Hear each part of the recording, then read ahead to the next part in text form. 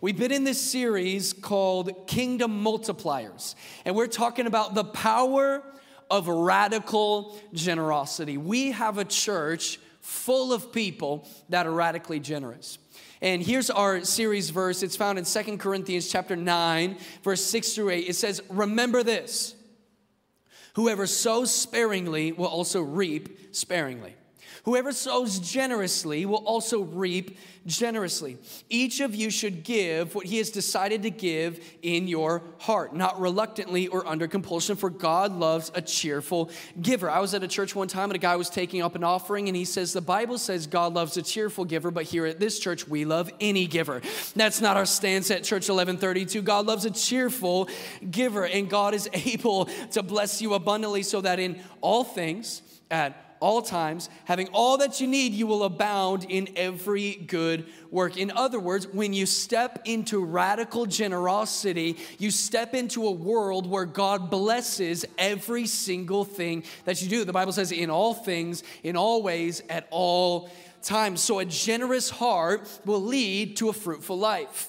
A generous heart will lead to a fruitful life. So generosity is a kingdom multiplier. Now, when you hear the word generosity, a lot of people, their mind maybe goes to money, but it's not just limited to money. Where your mind goes when you hear generosity probably depends on your context and your upbringing. If you're like me and you grew up watching Christian television, you hear the word generosity and you picture a man in a very colorful suit on the other side of a screen telling you to sow a $1,000 seed in exchange for some water from the Red Sea or something like that. If you're new to church and you're like, what the heck are you talking about? Just be grateful that you missed it, okay? Maybe when you hear generosity, you think of a philanthropist or you think of someone giving to the homeless. Maybe you think of Dave Ramsey yelling at you to live and give like nobody else. Whatever you think about when it comes to the context of generosity, many people probably think of money. But generosity is not simply limited to money. Generosity also involves your time. Generosity also involves your giftings. Generosity also includes your passions and your talents. Now, we are going to talk a little bit about money today, but I want to kind of like ease the room a little bit. We're not taking up an offering at the end of this service. Okay, we're not going to be handing out giving envelopes to everyone that raises their hand and say, I want to live a life of generosity. We don't teach this. We don't teach that you give to get. So we're not a prosperity gospel church. I'm not going to invite you to give this afternoon or this evening or today so that you can get a Lambo or that you can get a Rolex or have some amazing return. We teach that you give to give. And so we're talking about money a little bit today because God talks about money all the time. All over the scripture, God is talking about possessions and money and resources. I was talking to a guy about a week ago who told me he left a church in Dallas. It wasn't our church, but he said, I left this church because they were talking about money. He said, I don't want to talk about money. I want to talk about what God's word says. And I thought, sir, I have horrible news for you. We learned this last week that the Bible talks about prayer and faith 500 times. The Bible talks about money and resources and possessions over 2,000 times. And so we talk about money because God is talking about money all the time. However, generosity is not just limited to your money. Generosity, here's a simple definition of generosity. A generous life is someone who lives with open hands and a willing heart. Generosity is living with open hands and a willing heart. It's not about dollar signs. It's about surrender. It's saying, God, my resources are yours. My time is yours. My passions are yours. And not only that, but can I just say that the kingdom of God is a good investment? I don't know about you, but I want to invest in things that last. The year was 2019 and Tesla stock had hit a 52-week low, and I said, this is my moment to get in. And I'm about to invest in this stock when I made the grave mistake of reading a blog about a penny stock called Express Spa. If that name sounds familiar, it's because you see those spas in the airport. I made the decision, rather than investing in the company that causes cars to drive by themselves, to invest in an airport spa. My return on Tesla would have been incredible. You know what I made on Express Spa? Nothing, because I gave my resources to something that was fleeting and limited rather than something that would last. And I want you to know today, the kingdom of God is not going to crumble. It is not going to fade. The kingdom of God lasts forever. Did you know? I've heard people say it like this. People have said, I don't know if the church is going to make it in this culture. Every generation has had a group of people that have tried to destroy the church. Every generation has had a group of people that have just tried to destroy the kingdom. And every generation has failed because the Bible says of the increase of his kingdom, there will be no end. His kingdom, his church is here to someone say amen.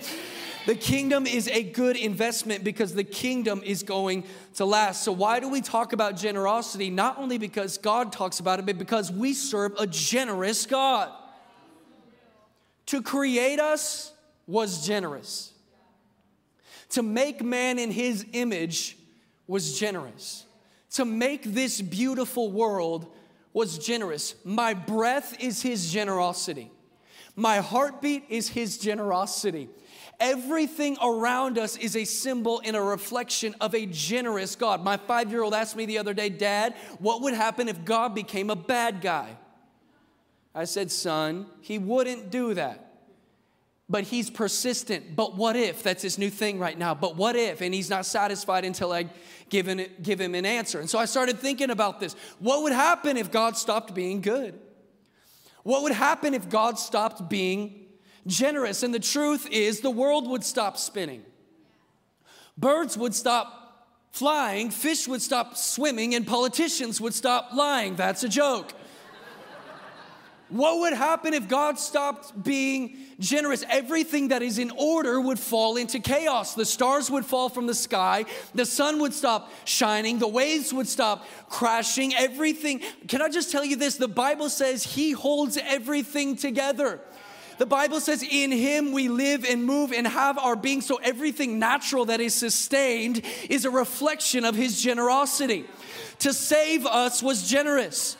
To fill us with his spirit was generous. To deliver me was generous. To heal my mind and my heart was generous. To pull me out of the miry clay and set my feet on a rock was generous. To trade beauty for ashes and oil of joy for mourning, that's generous. Is anybody thankful for a God that is generous?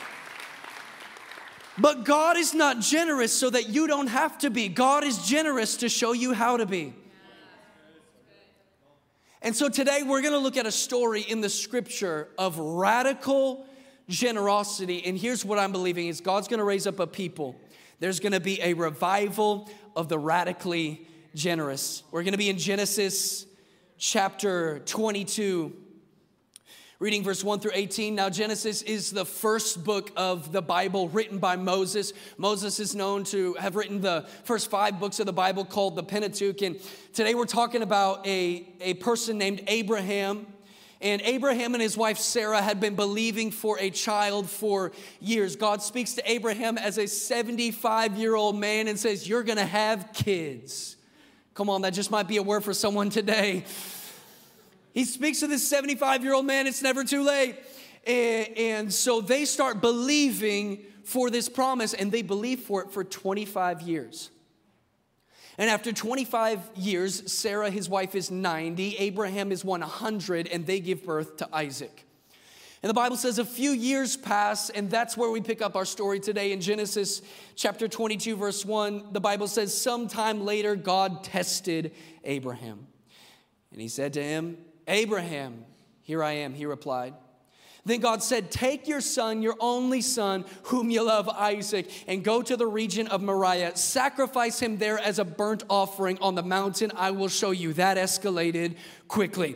Verse 3, early the next morning, Abraham got up and loaded his donkey. He took with him 2 of his servants and his son Isaac. When he had cut enough wood for the burnt offering, he set out the place God had told him about. On the 3rd day, Abraham looked up and saw the place in the distance, and he said to his servants, stay with the donkey while I and the boy go over there. We will worship, and then we will come back to you. Abraham took the wood and the burnt offering and placed it on his son Isaac. And he himself carried the fire and the knife. And as the two of them went together, Isaac spoke to him. And he spoke to his father Abraham. He said, "Father?"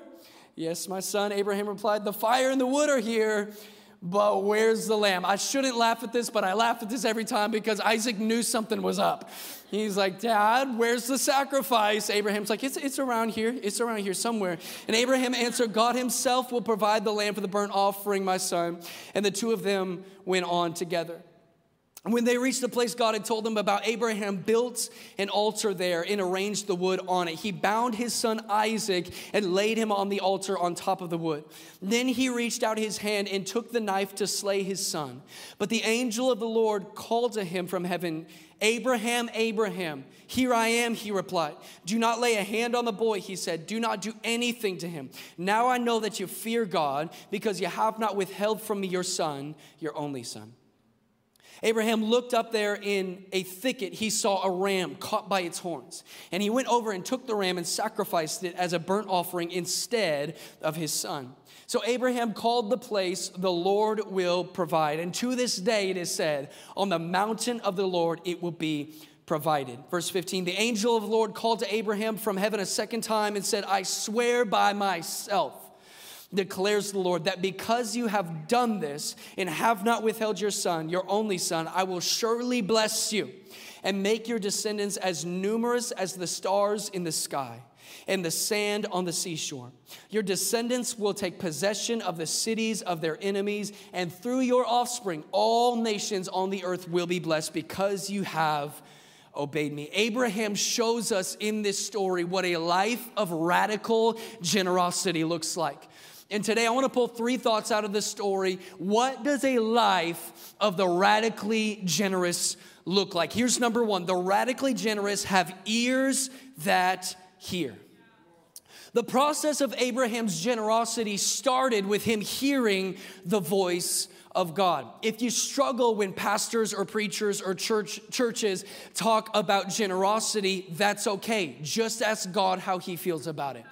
Because I have learned this, that the closer I get to a generous God, the more I am prompted to be generous. God asked Abraham, "Will you give Isaac?" Oftentimes for me, generosity is not a giving problem, it's a hearing problem. And if we could have ears to hear his voice, we would be able to step into this thing of generosity. Now, full disclosure, if you ask God to speak, he will.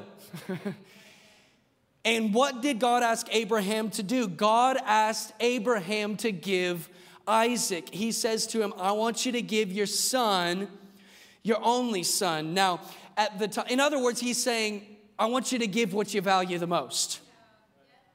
At the time, Abraham had two sons, Isaac and Ishmael. Ishmael was not the son of promise. Ishmael was not the son of the woman he loved, Sarah. Ishmael was the son of a woman named Hagar. That's a whole nother Bible story. We'll talk about it later. Isaac was the son of promise. Ishmael was not the son of promise. And I just wonder if it would have been easier for Abraham to give up Ishmael than it was to give up Isaac. And yet God comes to him and does not ask him for Ishmael. He says, "I want you to give me what you value the most." And I think that there are a lot of believers who are willing to lay Ishmael on the altar while we hold on to Isaac. We are willing to lay down the idols we don't care about while we hold on to the things that we value the most. Like, I'll show up for the service, but I'm not serving. I will tip, but I will not tithe. I will give a little bit of my worship, but I will not give my best. But true generosity is not in the laying down of Ishmael. True generosity is the laying down of Isaac, which is heavy until you realize that God did not want Abraham's son. God wanted Abraham's heart. I want you to know God does not need your money. God doesn't need your time. He doesn't need your gifting. He's not trying to steal all of your possessions. God is after your heart. God says to Abraham, he says, as long as Isaac is on the throne of your heart, you cannot live with true joy. As long as Isaac is what you value the most, you'll never live the life that I've intended you to live. And God is saying, when Abraham lays Isaac on the altar, he is simultaneously handing his heart to God. And here's the good news, is God does not want you to be generous because he wants you to be miserable. He wants you to be generous because when I lay down Isaac, I give him my heart. And when I give him my heart is made whole. The only place your heart is made whole and happy and healthy is in the context of his hands. So he says to Abraham, I want you to lay down Isaac. And before we move on, can I just say that the value of what you give is oftentimes an indication of how much you value the thing you're giving to. Let me say it again. The value of what you give is often an indication of how much you value the one you are giving to. This is why on Christmas we give our spouses jewelry in our cousins' gift cards. There's a difference of value. If we have a true revelation of how valuable Jesus is, I will bring him something that's valuable. And I'm not just talking about money. I'm saying if you see him for who he is, you will say, God, here are my resources. Here is my time. Here are my giftings. Here are my passions. Here is everything that I have. I'm not just going to give you Ishmael. I'm going to give you Isaac. If Abraham brought Ishmael, he would be saying, God, you're worthy of Ishmael. But how many of you know God is not worthy of our leftovers? God is worthy of our very best. If you believe Jesus is worthy, can we tell him right now, you're not worthy of Ishmael. You're worthy of Isaac. You're worthy of what I value the most. The radically generous have ears that hear. And then the story continues. God speaks to Abraham and he says, I want you to give up Isaac. Abraham hears the word, and the next couple of words are so powerful. In Genesis chapter 22, verse 3, look at the words. The Bible says, Abraham got up early. Now, I'm a morning person, but I think on sacrifice day, I would have slept in. I would have snoozed my alarm several times because I don't know where my fellow procrastinators are at, but procrastinating on things that I know I need to do is just my absolute favorite thing to do. I would have slept in, but the Bible says Abraham got up early. I think Abraham understood a principle that if God starts speaking, we better start moving. The radically generous don't just have ears that hear, they have feet that move. I have learned that the longer I wait, the greater my chances of disobedience become. The more space I leave between the word and the walk, the less chance I have of my feet actually moving. The enemy loves to live in the space between a word and a walk. The enemy, and I think a lot of believers are frozen in between what God said and what we're actually doing. But the radically generous don't just have ears that hear, they have feet that actually move. I believe cities are not transformed by people who care. They're transformed by people who wake up early and move. I was a youth pastor in South Mississippi, and I used to write my messages in Starbucks every Wednesday. And I was known by the baristas at this Starbucks because every time I went to this Starbucks, I would write my message. And when I write my messages, I deeply feel my messages. And so I was known as like the crying guy to these baristas because I would write my message in Starbucks and I would just have tears in my eyes and they're like, who is this dude that furiously types on his laptop and cries every single Wednesday while he drinks his latte? And so it was a regular Wednesday for me, and it was around Christmas time, and I was ordering my drink. In case you want to know what it is around Christmas time, it's the peppermint white mocha, extra whip, extra sprinkles, and espresso. Don't judge me. I know you black coffee people are like, oh, that's not real coffee. You know what? It's delicious, okay?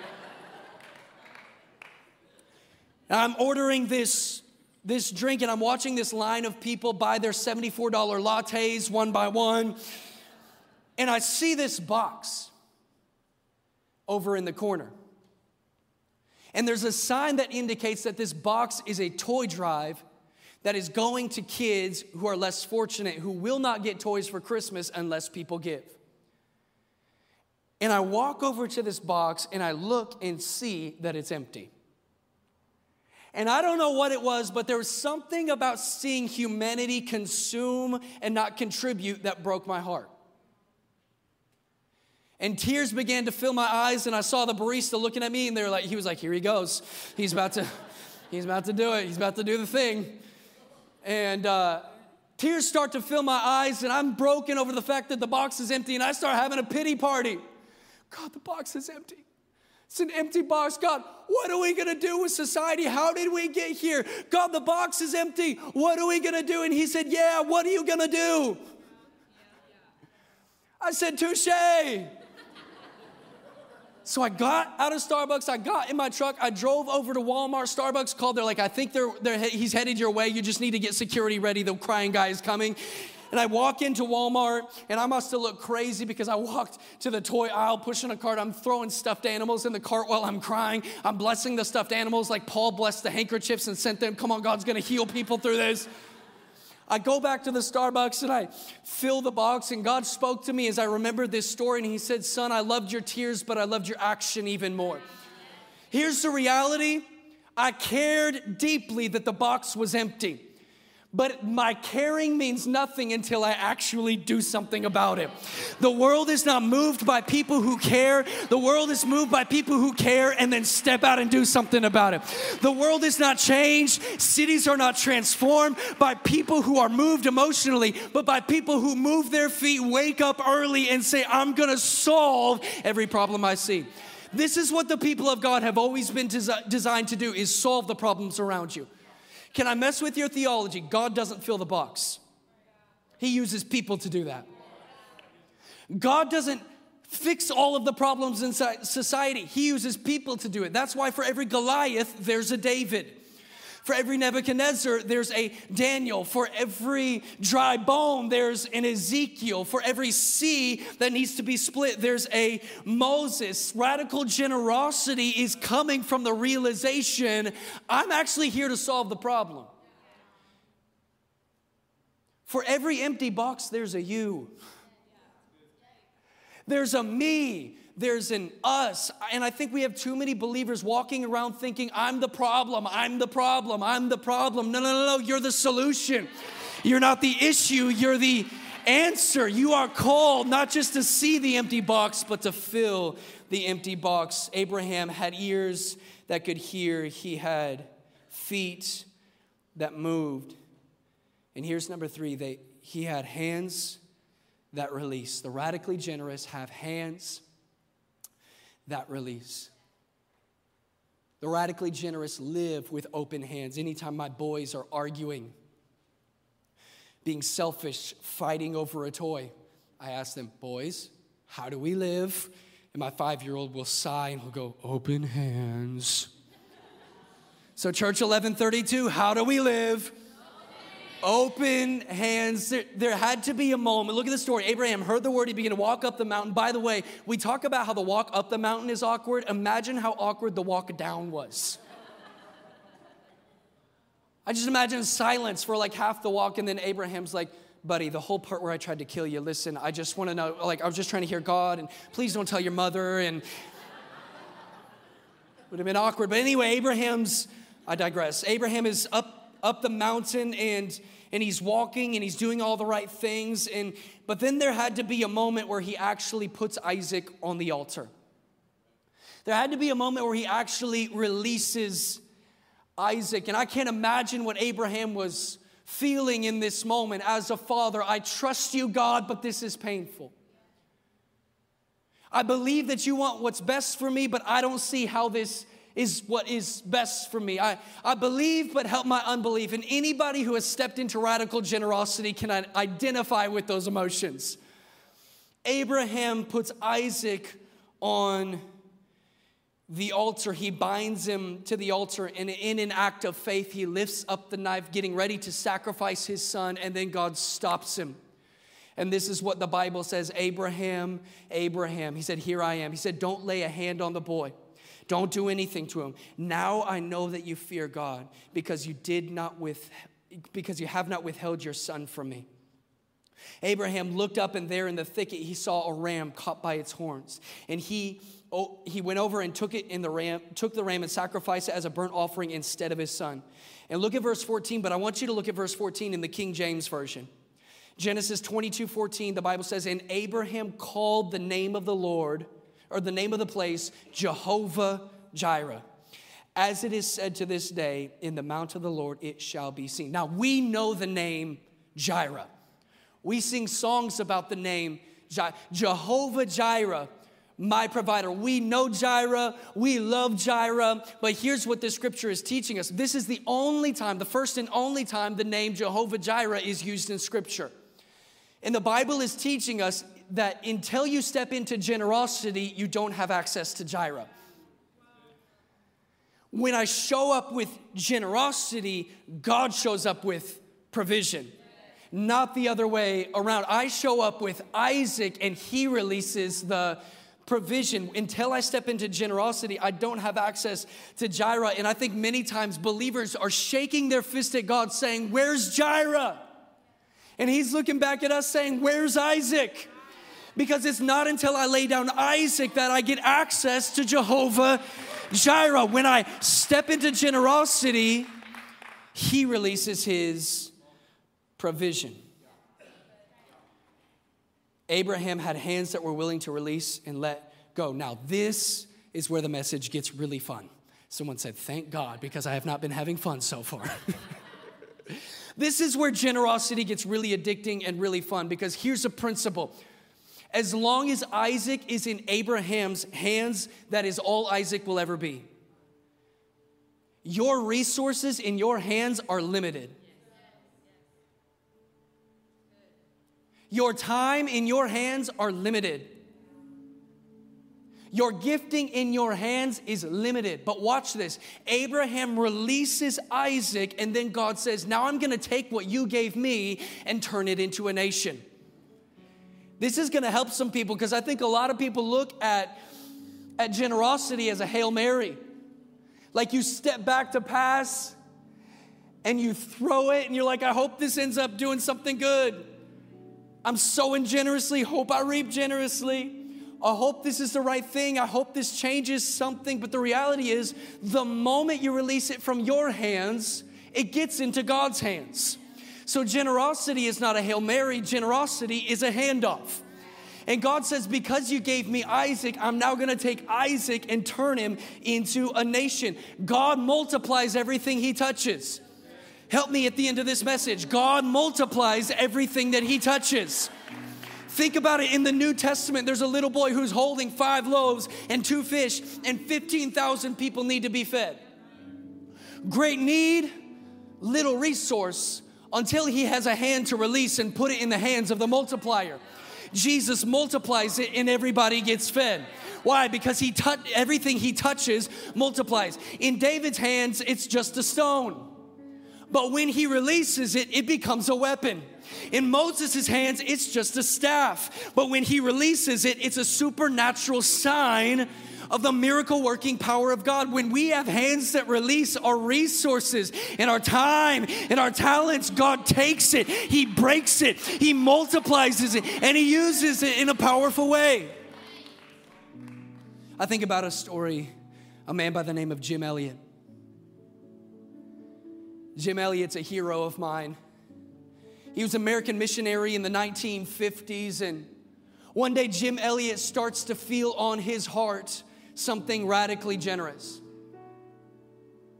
And he desires to go and reach these people in Ecuador called the Huaorani people. They were called savages. Everybody knew these people as savages. No one had ever preached the gospel there. And Jim begins to tell his family, I'm going to go preach to these people. And they say, Jim, just stay in America. Just be a pastor here. Just give Ishmael, not Isaac. But Jim is overwhelmed with generosity. And one day him and 4 other missionaries go to Ecuador and begin to preach the gospel to people who desperately need the gospel. And some people received it first. Some people accepted Christ.